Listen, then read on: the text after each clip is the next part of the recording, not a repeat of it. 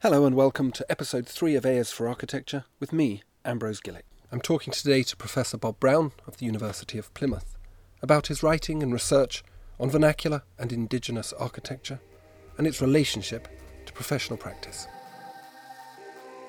So I think there's something about the profession, the nature of architectural education, that quite actively, whether it's explicit or implicit, acts to define that circle and what constitute is included in the pantheon of architecture. And on the whole, vernacular architecture, despite its energy, despite its creativity, gets dismissed because it doesn't fit in easily to what the profession has delineated as constituting good architecture.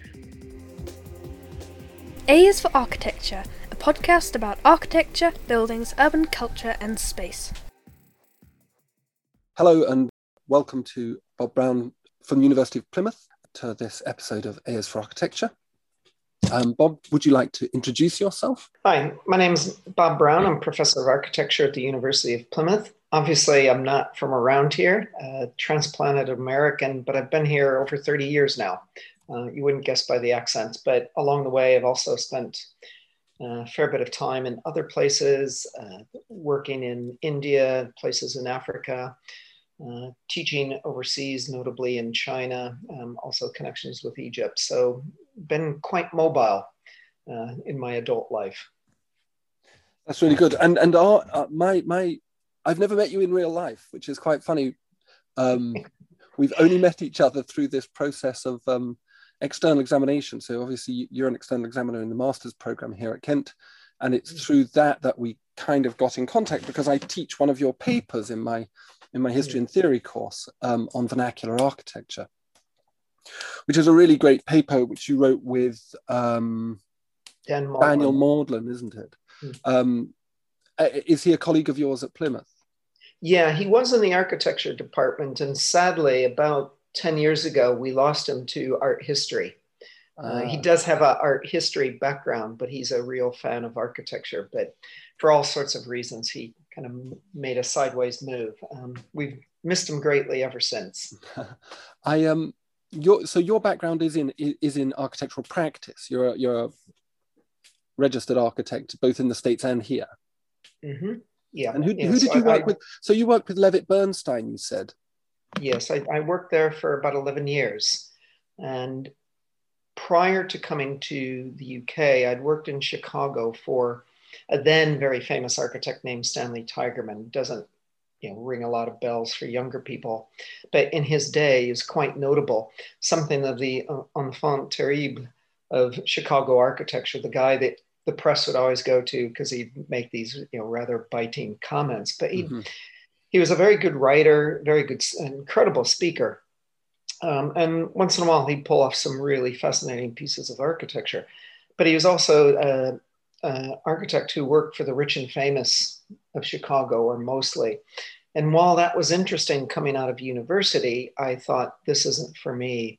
So I was specifically trying to find practices that were more socially oriented or much more engaged with social issues as I saw it. And so found myself at Levitt Bernstein and stayed there quite a while. It was only through teaching, which began one day a week and then grew and grew and grew. It got to a point where I had to make a decision where I was going and found myself in academia.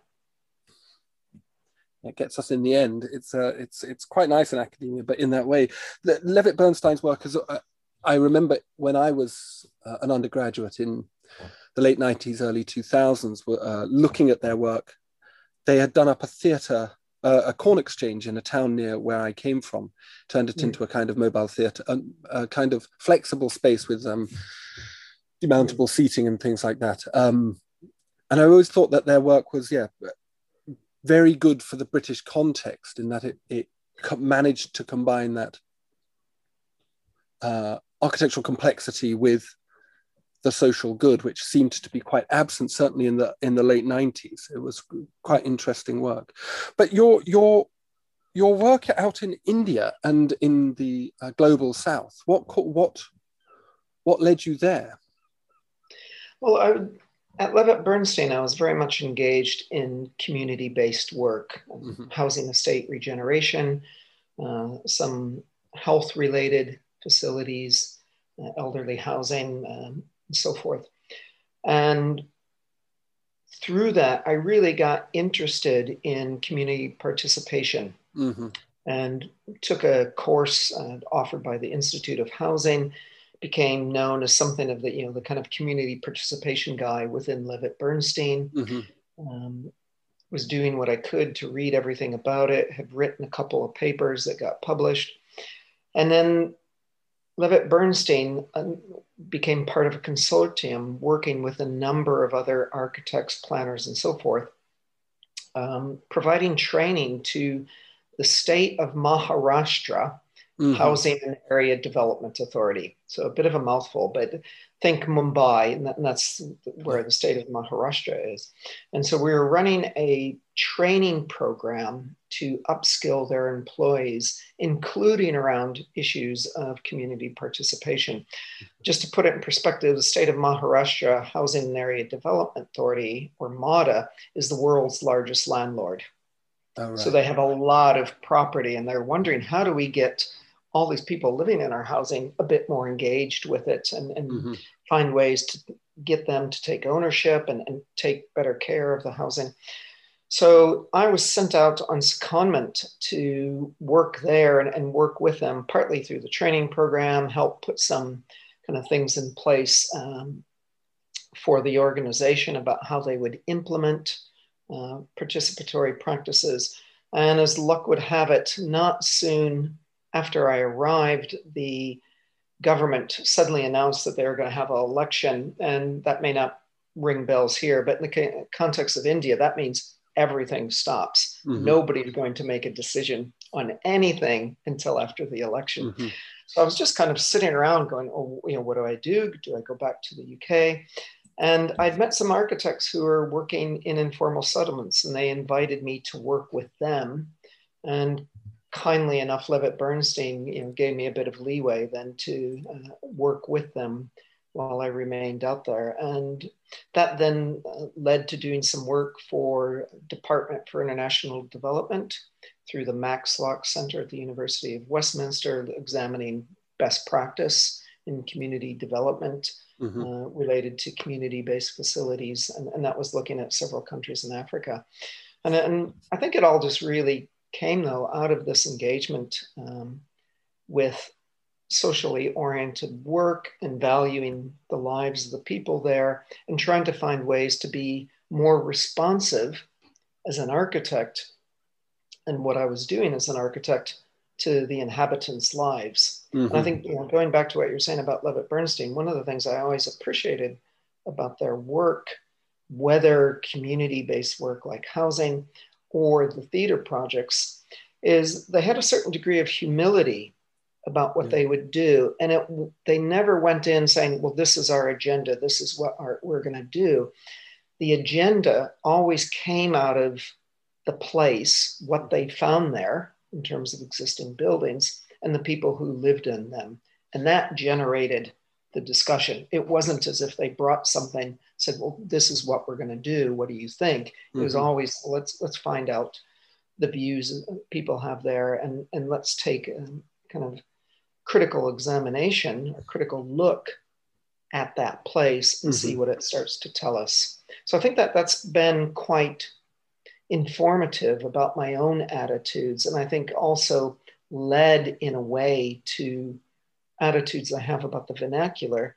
I think that's also been reinforced over the years through doing a lot of teaching overseas. Once you kind of get started, then people know you do that. So you get, oh, you've taught in so-and-so, why don't you come here and do something? So it's just kind of something that fed on itself. So pre-lockdown, I found myself going off, much to my wife's dismay, quite a bit to various places. And I've also been involved with the RIBA validation panel and so forth. So that's, again, continued that mobility. All of that sort of in question now with issues of climate change, COVID and so forth. So how that's going to continue in the coming years, I'm not yet certain. Like you said, doing a lot more of this now online. Yeah. And in some ways that makes it easier. But also something's lost about that. Oh, for certain. Yeah, for certain. So I did my doctoral studies in India, looking at, so yours was in the post-disaster context of the Maharashtra earthquake, I presume, which was one of the discussions around the work that was done in Maharashtra, was one of the sort of leaping off points for my own analysis of what was being done in Bhuj under BADA, the Bhuj Housing Area Development Authority in Gujarat state. And that was, again, I was looking specifically at a kind of multi-dimensional practice based in Bhuj, who worked with communities to do, I suppose you might call it process-led or how is the best way of putting it? It's a sort of grassroots development process. I think they called it, there's an organization called Hunashala, they called it owner-led housing reconstruction, which led to a kind of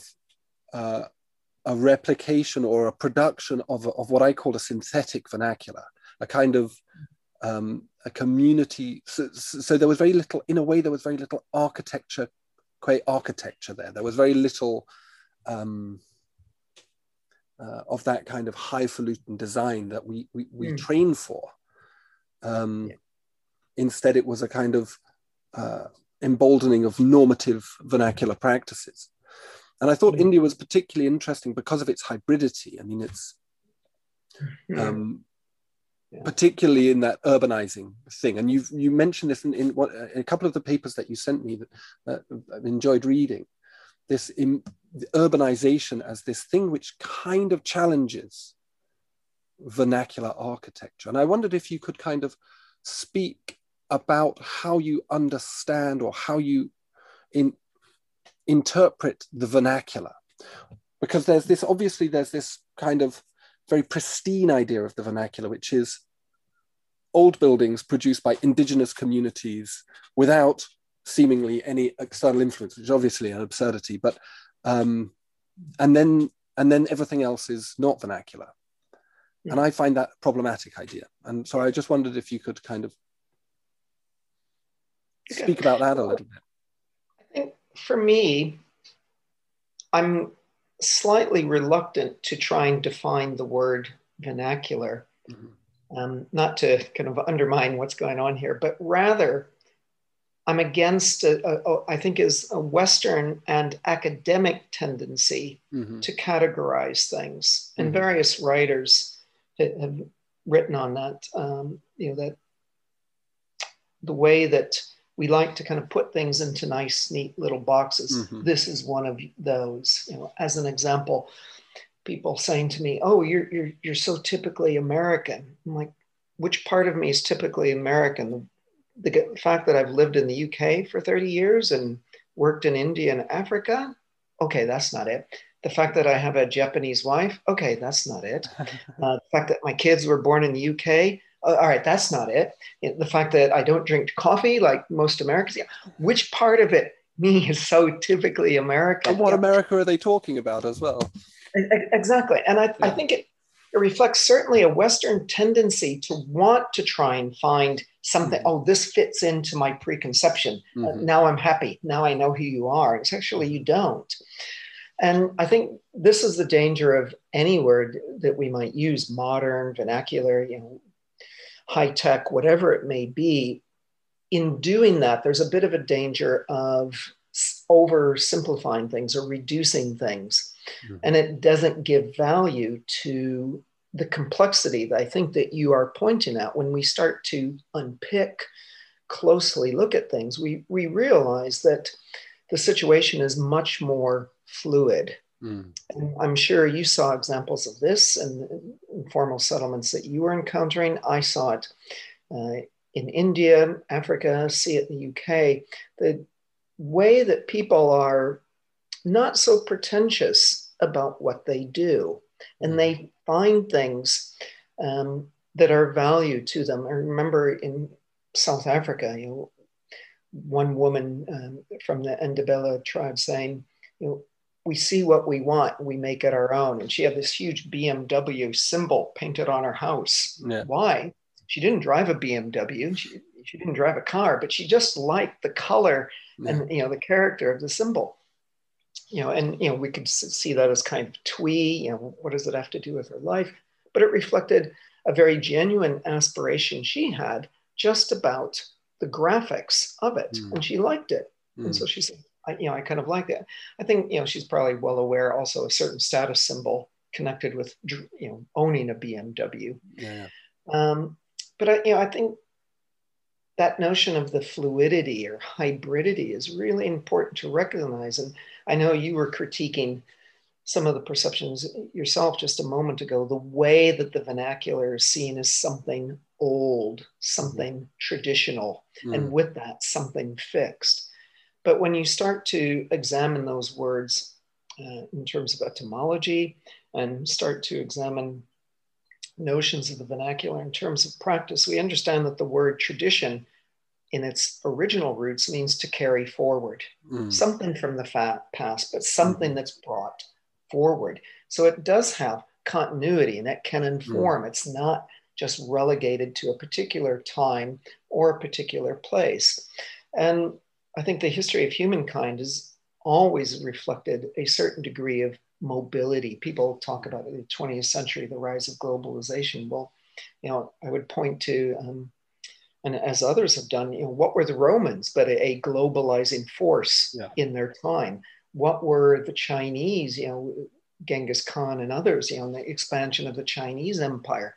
This has existed for, I would argue ever since there's been civilized humankind, and if not before. And there's always been this spread of ideas, which contributes to that hybridity. There's not this hermetically sealed context in which things arise and then there's things outside. There's always this back and forth, things filter in, people pick up, hey, that's kind of interesting, let's make use of that. And I think what I understand from brief discussions with you, both in person, online, certainly what I value is recognizing that hybridity and seeing it as something that enriches architecture, enriches place, enriches people's lives. So I think going back to your original question about defining the vernacular, I think I would distinguish it, if I had to, from something that has to be seen as delivered by a certain type of practitioner.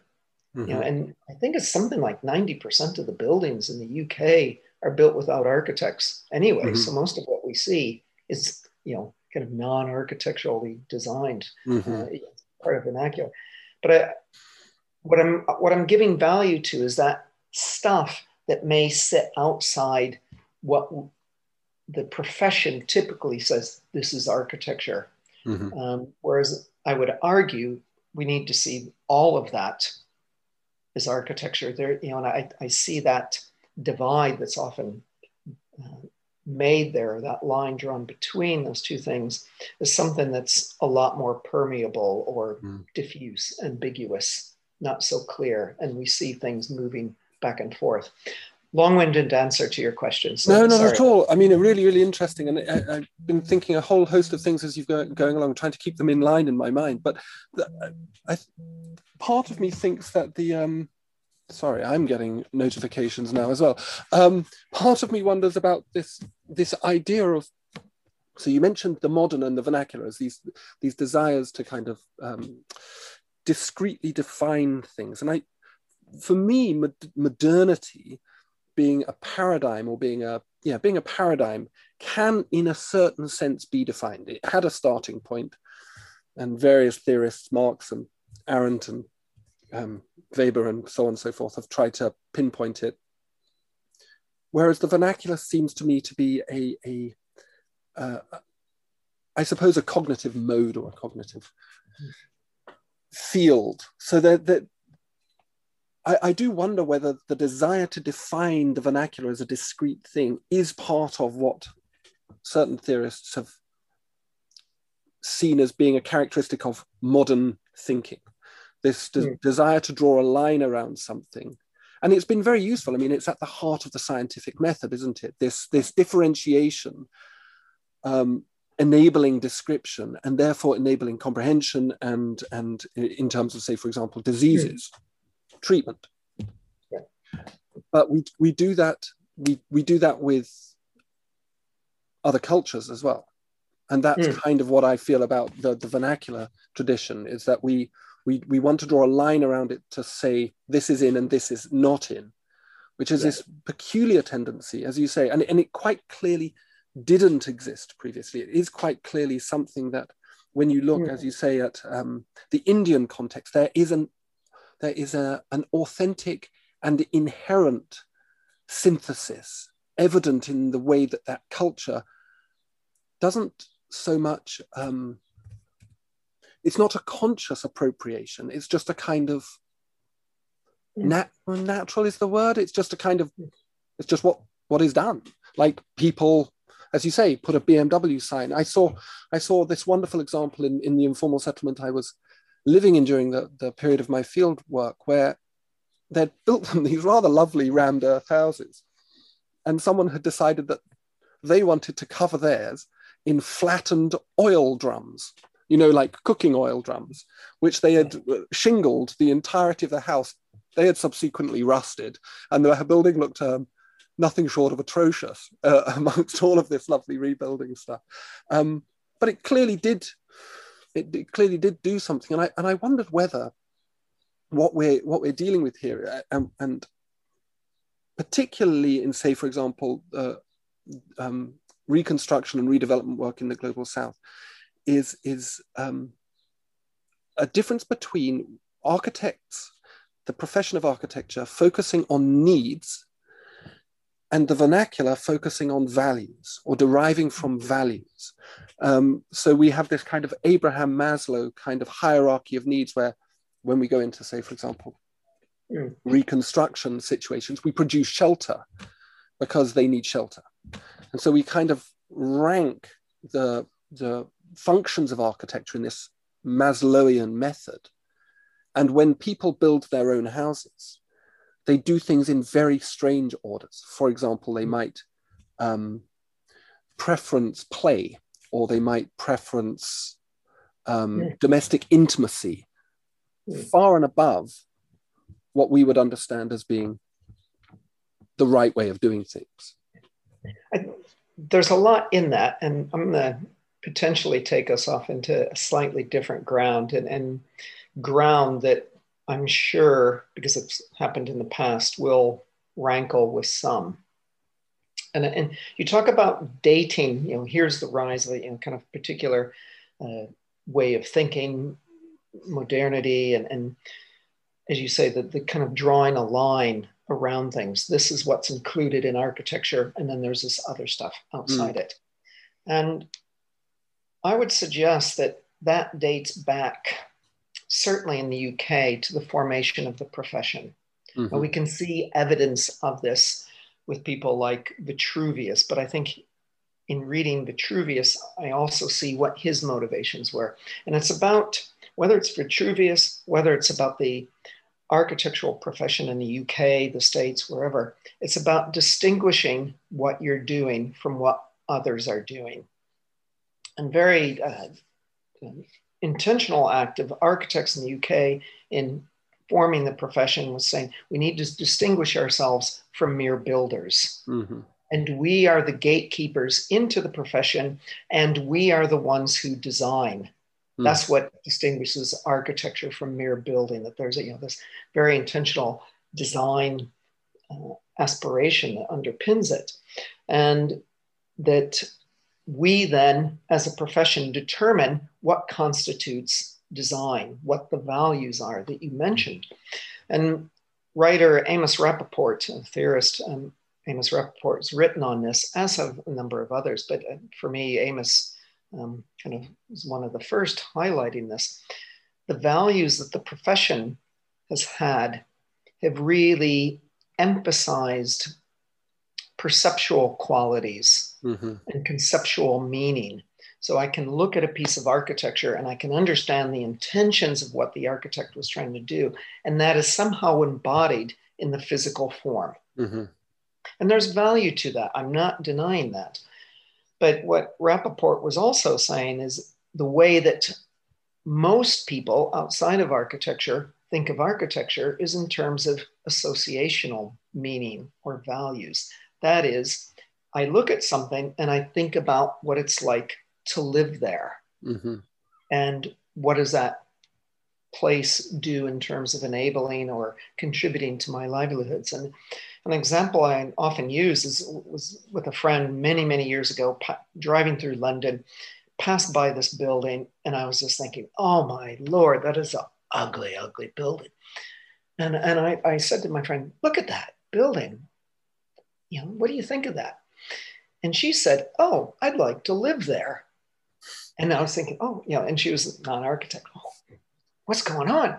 And I know what was in her head. She was looking at the south-facing balcony and was imagining herself with a gin and tonic, sitting out on the balcony, looking at the setting sun. And for me, that reflects this idea of, it's a way of life that she was thinking about. Whereas I confess, I was looking at it purely aesthetically. Bricks were just thrown together, these horrible patterns. I wouldn't even say patterns, conflicting colors, no thought about where joints were occurring, no setting out of the brickwork in a way where they're working with the dimensions. They're, obviously just chopped bricks here and there to make things fit. Aesthetically, to me, it was atrocious, but to her, she thought about how she was inhabiting it. And I think that's part of where the line's drawn. Architects as a profession, collectively, architectural media have kind of said, well, this is what we are including here, and it has to fit this set of aesthetic values. And it's about a certain encultured set of values that the profession expects. Things that sit outside of it also have aesthetic value, but they're not ours. And I think that was reflected many years ago when I was teaching at another institution and was doing a class with second years. And I was getting them to examine the nature of the profession, the values that we had, and ask them to identify a favorite place. And they all started talking about, the beach where I go with my family, or my grandmother's house. And then their favorite place was defined by incredibly personal sentiments. When I asked them to identify a favorite building, the latest thing by Zaha Hadid, or this well-known architect designed building. And every student but one made that distinction. The one who didn't, I think it was actually a bit of a language problem, because she was a non-native English speaker, and I don't think she quite fully understood it, or maybe not. But anyway, all the others had made that distinction between a favorite place and a favorite building. And when I asked them why, and this was second year students, they said, well, that's what we're supposed to think here. I.e., in the School of Architecture, we're supposed to think about architecture this way. And even within a year, they are abandoning the sort of values that they had come into the school with, that identified a good place. So I think there's something about the profession, the nature of architectural education, that quite actively, whether it's explicit or implicit, acts to define that circle and what would constitute is included in the pantheon of architecture. And on the whole, vernacular architecture, despite its energy, despite its creativity, gets dismissed because it doesn't fit in easily to what the profession has delineated as constituting good architecture. Once in a while, architects do venture out, as it were, outside that circle, and kind of borrow things. And then it becomes a kind of witty ploy. And look, I've borrowed from the vernacular. I'm using this material, but I've reinvented it. Aren't I clever? And it's that act of sophisticated manipulation that's honored, whereas the original architecture, where they're doing it in arguably a more intuitive way, is somehow still dismissed. And Yeah. again, I just want to kind of mess up that line between the two things and give value to what's happening in the vernacular without dismissing what architects have delineated as this kind of, within that circle, because it has value as well. I'd like to come back to that later in a bit, this idea of how architects can engage in this borderland between the two. But one of the things that strikes me about this discussion, and that's a really, really interesting point you make about the students and the way that students are, in a way, it's a bit like acting school. One of my siblings went to the Royal Academy of Dramatic Arts, and one of the things that the teachers of actors do is they take these native talents, they're young people who can or desire to act, and they've seen some potential in them. They come from all over the UK, and they all come out of it speaking like me, because they deconstruct the student's identity so that the student, in a way, can put on the mantle of the actor. I don't know if this story about Rada is apocryphal or not, but it's certainly, it was many years ago, and things get misremembered. But this idea that we kind of deconstruct students to help them abandon their kind of, I suppose, what you would call normative values, in favor of the professional values, which must maintain. And in my research and thinking, this distinction, and there's a very good paper by a man called Thomas Hubker, American scholar, called Just Folks Designing. It's a very good paper on the origins or the development of vernacular architecture, very short paper, extremely beautifully written piece of work. And he looks at the issue of professional knowledge versus community or grassroots knowledge or vernacular knowledge, and how vernacular knowledge finds its validity in the discourse of the community over time. And the architect operates abstractly insofar as their validity is guaranteed by a body that sits beyond themselves. So our knowledge and our taste and our ideas are not our own, but the institution that is, capital A, architecture. And I think this is a really interesting distinction. And perhaps that's what we do in architecture school, is that we train people to stand down their identity in favor of the institution that is the profession. Yeah, no, I fully agree. And again, I recognize that with this discussion, we're going into, I'll say, contentious territory. There are a lot who would object to this, so be it. There's been a lot of discourse on this, I think, over the last 25, 30 years. A particular point of reference for me, since we're swapping some names, is Thomas Dutton, an architectural educator, edited a fantastic book called Voices in Architectural Education. And in there, he discusses the idea of the hidden curriculum. Mm-hmm. There is a very explicit curriculum. In this module, you learn about X, Y, and Z. Mm-hmm. The hidden curriculum is that which is not spoken about. It is implied. Mm-hmm. And it fosters a sort of tacit approval.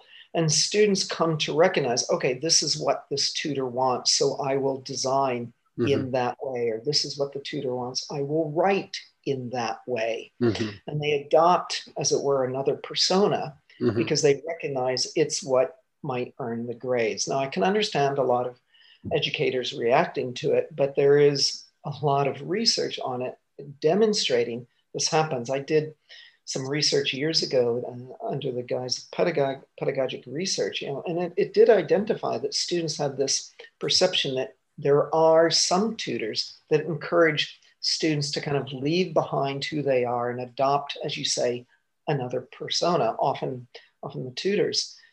And I think what I'm reading from your comments is a shared sense of frustration or dismay at that happening. And I think certainly in my own teaching, trying to foster in the students their own sense of self, trying to help them find out who they are.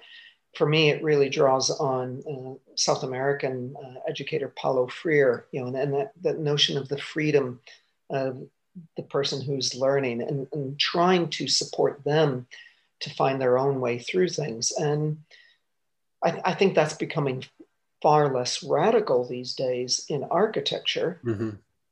When I was a student, it would have been unheard of, talking about Freire, and opening things up to the student. But I think things have improved, but there's still, I think, a bit of that legacy. Well, I think there must be, and I think in part this very recent. So if what we say seems contentious and would upset certain people, and I would hope it would after a manner, when you get things like movements towards decolonizing curriculums, or a genuine sense of grievance that certain groups are not recognized within professional the discipline, then perhaps it's time to set aside people's feelings about whether we're saying contentious things, because if it's not working, it's going to die, isn't it? It's so this comes to, I suppose, to bring it back to what we were talking about, this idea of the kind of issue about architecture and the vernacular, or architecture and the everyday, is how do we, I suppose, more gently, how do we define the everyday in architecture, which is one of these words that gets knocked around. It relates to the vernacular, and I think it also relates to this broader socio-political question of why architecture seems to impose a set of professional values, both on its students and on culture at large. Pick up on that in a couple of ways. One, by just making a slight reference to what I was saying before, and people like Amos Rappaport, or more contemporary writer Kim Dovey, again, talking about that emphasis on perceptual qualities that Dovey refers to it as kind of geometric nature of architecture on the form. And in contrast to that, saying, as Rappaport would say, the big denominator for most people is just about the way of life that they're trying to lead. How does that relate to the architecture? And so for me, then it becomes a question of, if we give value to both those things, both the perceptual, but also the way of life that's occurring within that spatial form, how do we gain a better understanding of that? And in my work in the UK, I'm immediately an outsider. I'm not from the UK. What do I know about people here? And what do I know about living on a housing estate? Okay, within the context of doing some project work, I did spend some time living on a housing estate, which was different for me. I don't come from a kind of rich background in any sort of way, but I hadn't encountered that growing up in small town American Midwest. So that was a kind of big revelation for me. And going off to work in India, what do I know about India? I'm an outsider. How do I engage with these people? And so I think throughout my professional life, whether as a practicing architect or as an educator, I've always felt like I'm the outsider. That is, I'm the other. It's not as if I'm the one that's on the inside and there's somebody on the outside. No, I'm the intruder here. And I think doing the work at Levitt Bernstein, community engagement, there was a certain point where the penny dropped. It's like, I'm intruding here. I've got to be very wary about what I do, what I say. I can't impose. I need to find a way of embracing them and trying to understand who they are. I never fully can. I still am who I am. I carry with me all the baggage of my learning, past experiences. But what I can do is open up in my attitude towards the other. And I could delve into that a bit more, but maybe we'll leave that for the moment. But inherent in that then is, well, how do I gain an understanding? Yes, I can do it through dialogue, but talking to people isn't always easy because we, as architects, we have our own kind of subcultural language that makes it hard. We might refer to organic architecture, and everybody in architecture would know what we mean, but for many people, organic refers to things that are non-genetically modified. It's like, what does that have to do with architecture? So there's just words that we throw out all the time. Yeah. Others may not necessarily recognize those. And for me, one of the key ways that I've gained understanding is through engagement with ritual. Whether as an observer or as a participant observer, and I'm engaging in that ritual with them.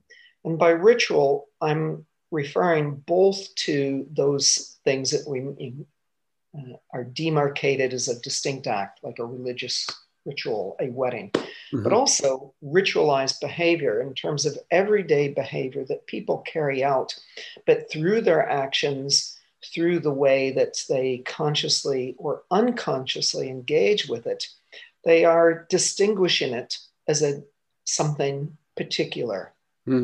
And inherent in that ritual is a way that people think about and value the world, or the way that they would like it to be. And by enacting this ritual, it helps them distinguish, this is a particular thing, and I'm setting up my way of acting and or thinking about things in a particular way. And an example I've written about, tradition in Japan people have of removing their shoes before they enter a house. And it's quite ritualistic in terms of a set of behaviors and even a language that goes with it. And as you remove your shoes, you are literally leaving the dirt from the outside world behind. But there's also a sense of I'm leaving everything that's out there, including bad experiences, behind. And the language that greets somebody who's entering is, welcome back, glad you're safe, and when one departs, be safe on your travels. So there's a kind of demarcation of inside and outside. Inside is being safe, outside being a place of potential threats, dirt as an example. And this ritual is a way of marking that I've left that behind and I'm now entering this home. And if we look at some elements of traditional Japanese architecture, we can see a clear distinction in terms of the architecture and the layering of the house, sitting on this platform, taking your shoes off, turning around, stepping up onto the kind of main platform of the house. So there's and I've simplified that, but there's a clear distinction made in the architecture. Well, what happens in a diaspora when you have Japanese people living overseas and the architecture isn't there? And interestingly, they still find ways of creating that demarcation, whether through physical emplacement of something or mentally. No, I'm making a distinction between inside and outside. And I think there's a number of things that are going on there. One, the capacity of people to generate architecture themselves, even in the absence of a distinct form, they still place something onto a specific space to identify and frame how they see the world. Also, I think that the mobility of thinking, it's not tied to one place or time, but again, that concept, the way of thinking about the world, can move to another place and adapt to particular conditions they find there. So for me, going back to notions of the vernacular and the kind of architecture within the circle, there's this tendency to think of that architecture within the circle as somehow fixed. And again, it's hermetically sealed. But when you look at everyday practice, you find people are quite adaptive and they find ways to make it work for them. So my argument is, well, as architects, do we just leave it to people to do that? Or can we be more open to the possibility that they may act in that way? And can we be open to an architecture that either allows itself to be manipulated or starts to anticipate the move people might make? So I'm moving outside of that sanctified realm of, my own values of designing. Not that I think my own values are that sanctified, but the architectural profession's sanctified values, and saying, okay, I'm going to embrace the possibility that these people, some of whom I don't even know, are going to bring something to this situation that is their own. And if I value the idea that part of architecture comes from how it supports people in their lives, then I've got to change how I think about it. Mm-hmm. And so it's about embracing that everyday sort of experience. And just one point I want to add here, because I recognize I'm kind of talking on. There's a famous Scottish botanist, lived about 1750, not related to me, but same name, named Brown, who was trying to identify how things like dust particles or bubbles in beer move. Mm-hmm. They seem to be rather random, but he was trying to understand the nature of that movement. And it's something that's known as Brownian motion. And it is a way of identifying, trying to make sense of the nature of movement of these things. Mm-hmm. And I think the same thing happens when people go into a building. As architects, and I certainly have heard any number of architecture students talk about, well, people will approach my building in this way, and then they'll go up these steps, and then they'll go through this door, and then they come here, and they see the staircase, and they move up this, etc. It's this clearly delineated route. And the reality is somebody goes, and then they're standing outside the door on their mobile phone talking to somebody.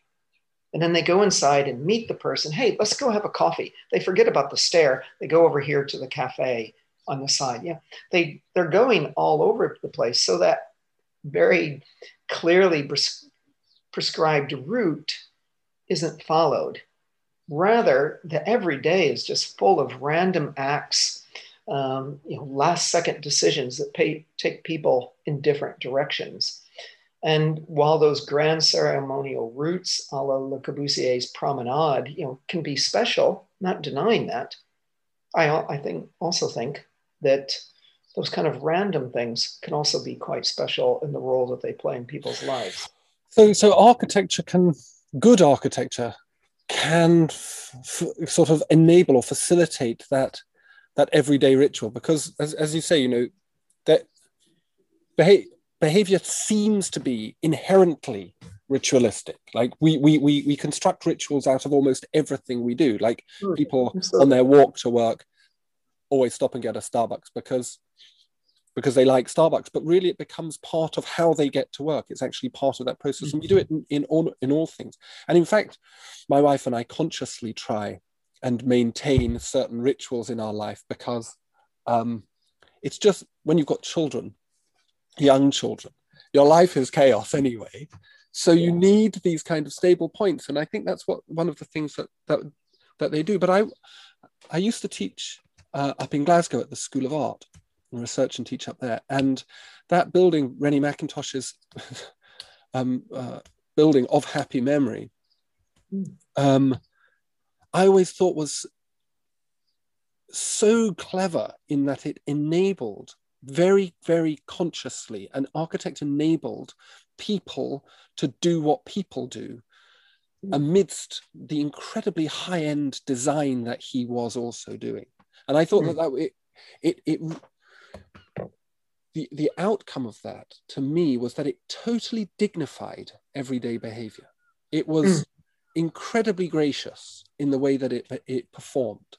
So a student doing some kind of watercolor in the early 20th century and a student doing some kind of, I don't know, polystyrene-based installation in the early 21st century were both dignified in their humanity. And I thought that, and I've seen other buildings that have managed to do it not quite so well. That building was really quite extraordinary in its performance, but I do wonder whether that is what we should. So to come to this point about how architecture engages, you mentioned in one of your papers, you had this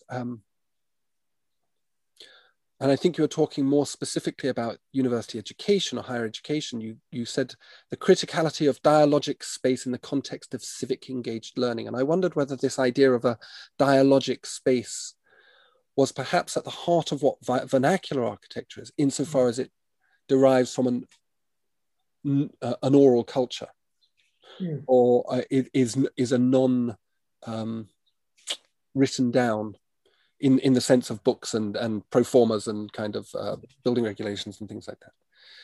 Whether vernacular architecture could be seen as dialogic, and good architecture, good capital A architecture, can also be seen as enabling civic engaged learning through dialogue. Civic engaged learning being everything that makes us sociable beings. Yeah. There's a lot in that. Sorry, I keep doing it, but I've read your stuff, and then it's kind of no, it's fantastic because it's making me think in a number of ways. Several things I'll try and respond to. One is about your comments on Mackintosh and School of Art building. Also, this idea of the dialogic and how that relates to the vernacular. There was a third point in there, but it escapes me at the moment, but we'll get back to that. Going back to the Mac, though, I think there are things that Mackintosh did in his work, and I've never thought about it at this moment, and maybe something to explore there about Mackintosh, and not just the art building, but also Hill House and other domestic architecture. I think there's something that he was doing intuitively. I haven't read much on him, so maybe he did talk about it explicitly, but I think there are things that he was doing intuitively. And I remember going to Hill House and just sitting there wanting to sit in that window seat, that nice long window seat that faces south, and thinking, I would just love to be sitting there with a cup of tea and a book. And I think there's something he knew in the design of that, and thinking about things in the art building, the way that one's drawn to the light, whether in the artist studios, the library, but also it's not just about being drawn to the light, also recognizing there are other points of it. And delving a bit into biophilia and notions of prospect and refuge, which does seem to be inherent in the human species. The desire to have refuge, a sense of enclosure, a sense of protectiveness, but at the same time, wanting a prospect, a view. And I think for me, his architecture intuitively captures that quality in the same way that I think Frank Lloyd Wright's does. I was just thinking as you were talking that this is Frank Lloyd Wright right here, isn't it? Yeah, the idea that you're drawn to the fireplace, that central thing, and then kind of the solidity of it, offering a certain sense of protection, but yet simultaneously you get these amazing views, and then the architecture, the extending canopy, pulling you out into the landscape, whether the prairie or looking over a waterfall, whatever it may be. That I think both of them just kind of understood that intuitively, that this is how human beings operate. I don't want to try and encapsulate everything about architecture and prospect and refuge, but I think there are things that they were doing that appreciated the way that human beings react to the world and what makes them comfortable. And that in their work, they were trying to give a space for that way of engaging things, that simultaneous act of wanting to be protected, but also wanting to see things. But again, I think there's something rather interesting there to explore. Other side of it, you're talking about the idea of the dialogic and the vernacular. For me, I've got a particular reading of the dialogic or dialogism coming out of how I read Mikhail Bakhtin, who wrote extensively on it, arguably formulated the concept or formulated it as well as anybody, certainly for me. And inherent in the dialogic is not just recognizing, the right of the other person and accommodating them, but literally embracing them. And what can I gain by embracing the other? I'm not trying to turn into them. I'm not trying to turn myself into a hybrid, but rather, can I gain something? Can I be illuminated and have a better understanding, even of myself by that engagement with the other. And I think that is what the vernacular does intuitively, whether it's the woman with the BMW sign or people being open to borrowing ideas. Hey, let's try that. They don't delineate a line, this is my house and I can't borrow these ideas. No, I embrace them to see how it might become part of my life. Or at least it gives me insight in looking at something I'm doing, and it may enhance it. It doesn't mean I abandon what I'm doing, but it makes me rethink it and improve it. And I think the vernacular just does that intuitively. I think architecture needs to, I would suggest take itself a little less seriously, and be open to the possibility that, hey, there's another way of doing it. An example of that, at the risk of speaking too long, years ago, my wife and I owned a smallish flat. We decided, it didn't meet our needs. We just stripped it out in a way and started over and, reconfigured some stuff. But in coming up with the design, we were struggling. Whatever we did didn't work. And the reason it didn't work is we just had too much stuff. I have far too many books, beyond what you can see behind me. I'm sure you're the same. My wife, fellow architect educator, just has too much stuff. She likes materials. And we just have this massive collection of things, not to mention too many clothes, etc. We just had too much stuff. Whatever we did didn't work because it felt like it was cluttered. And at a certain point, it just dawned on me, quit trying to fight it, embrace the problem. And the problem is the solution. Yeah. And when we suddenly changed the design of the flat to being about showcasing what we had, it all fell into place. Yeah. So instead of a living room, we had a library where there happened to be a TV and a sofa, but it was really a library. And each room was treated in that way.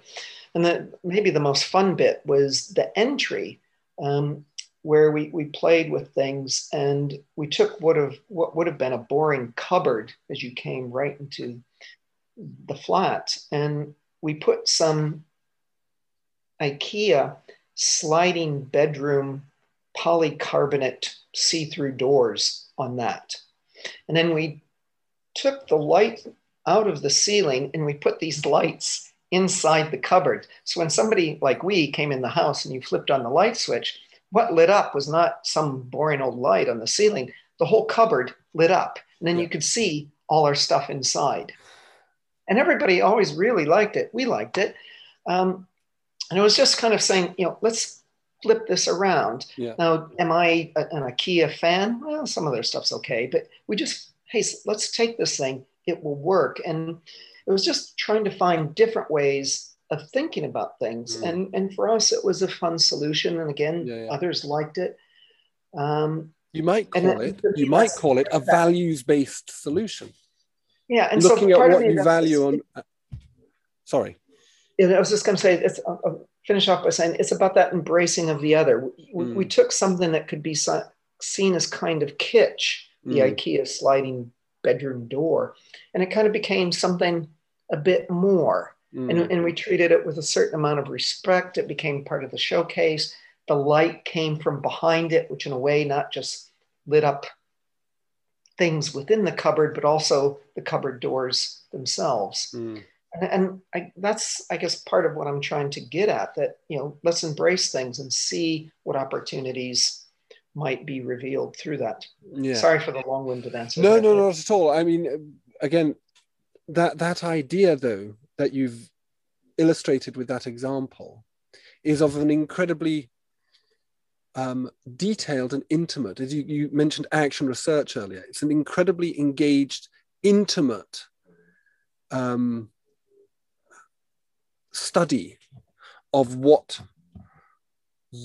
you as human beings with values and desires want. And that so going back to this idea of, say, for example, modernism in architecture, which has this tendency towards, well, literally reducing people to avatars, like Le Corbusier's Le Modular is like a 6-foot man, isn't he? He's based on James Bond, apparently, where it's an incredibly unintimate engagement with people that leads to a kind of universalizing principle. So to go all the way back to Levitt Bernstein and that corn exchange that I used to go and watch punk bands in, which wasn't a very good environment for punk because it was full of seats and there was very little throwing yourself around space. But it was very much based around actually a close study of how people would behave in that space or needed to behave or would like to behave. So it was, again, as you've described in your flat or your old flat, it's how architecture does that and how we could even educate people. So onto this kind of final point, and I guess we shouldn't spend too long on it, but this idea of, and you've talked about it and touched on it a number of times, how do we actually go to the edges and operate in a way that isn't pastiche, which is, I think, what you were talking about when you're talking about how we borrow bits of the vernacular and then build. You see it a lot in Kent. People adopting the Osthaus model or the kind of neo-vernacular, but they're building houses for multimillionaires. And it's like you're taking an industrial environment for industrial peasants and then turning it into millionaires' houses. I mean, surely there's some kind of mental conflict going on here. So how do we do it in a way that isn't pastiche, isn't to do with cultural appropriation, isn't to do with the imposition of our authority? And does it just come down to this kind of actually looking people in the eye, talking to them, understanding them, engagement with them? I think you're absolutely right. It does. And it's trying to gain that deeper appreciation. What's her name? Mariam Havatum, Hvattum. So I apologize to her because I'm probably mispronouncing her name. Wrote a rather interesting text in a collection of essays that was part of the Primitive Conference. And she made reference to the idea that acts follow urges. There's these things that appear, physical artifacts, but actually it's about understanding the urges underneath them. And if you really want to get to the heart of the matter, you've got to move beyond the act, merely looking at, say, the Osthaus and understanding what was behind it. Why did that arise in the first place? Example of that, I remember years ago, took students to work in the Basque region, and fiercely proud people of who they are and a sense of independence that they aspire to, and see themselves as having a very distinct culture apart from Spanish culture. And so with the students, we were trying to delve into that. What defines the Basque? And it's very easy to look at some of the examples of the architecture and say, okay, that's the Basque.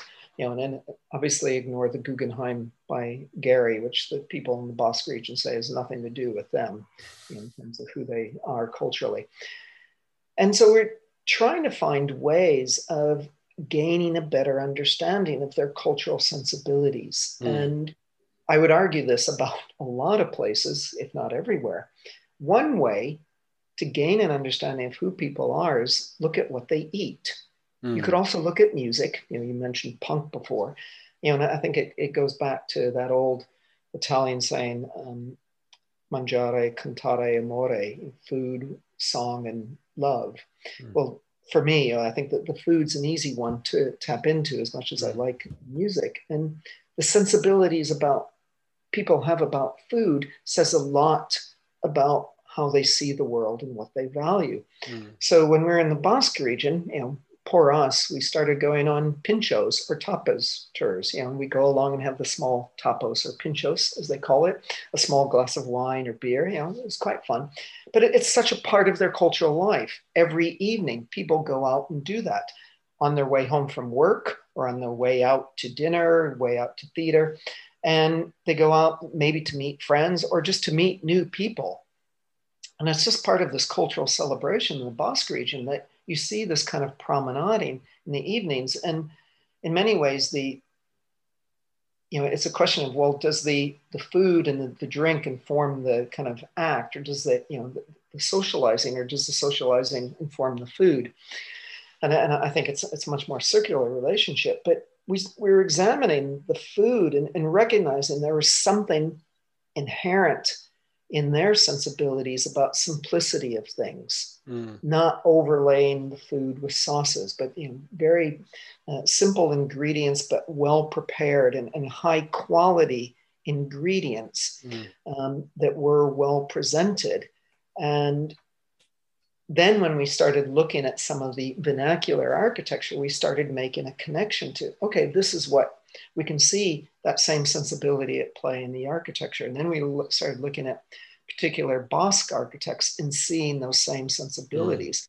So that started to inform the students' work, not mimicking some image, but rather, how do I work with something that has some very good quality materials, well crafted, but in a relatively simple way that has a robustness to it. And I think that led to us feeling like we'd done well. And then we went back and exhibit our work in the Basque region. It was well received. People said, yeah, this feels like it's part of the place. So in a way, it was kind of a dialogue in that instance with food as a way of giving us insight to people's sensibilities there. It can come through a direct dialogue, but for us, this was an engagement with that ritual of pinchos when people go out on their pinchos tours. So poor us, we had to do our participant observation and engage in the same thing, but it was hugely informative, and it really helped us understand, I felt, the people in that region. And I think the way that our work was received by people suggests that we were tapping into something that was sensitive to their sensibilities. Well, I think that's a lovely point to stop on. Really, really nice conversation. Thank you ever so much, Bob. I've really enjoyed it. I think that's huge amount of food for thought. I've got another 25 things I want to talk about, but I think we owe it to our employers to get back to the mill. Ambrose, thank you very much. It's been an absolute pleasure speaking with you. I hope this is useful for your students to listen to. Very much open to questions if people want to send something via you. I'm very pleased to be able to continue the dialogue in some way. So thank you very much. Thank you. Well, that was huge fun. Thanks again to Bob Brown. Have a look at his biography in the links in the description. And as the good professor suggested, drop him a line if you want to continue the conversation. Please, of course, like, subscribe, follow, share AS for Architecture on your socials, and see you next time. Cheers!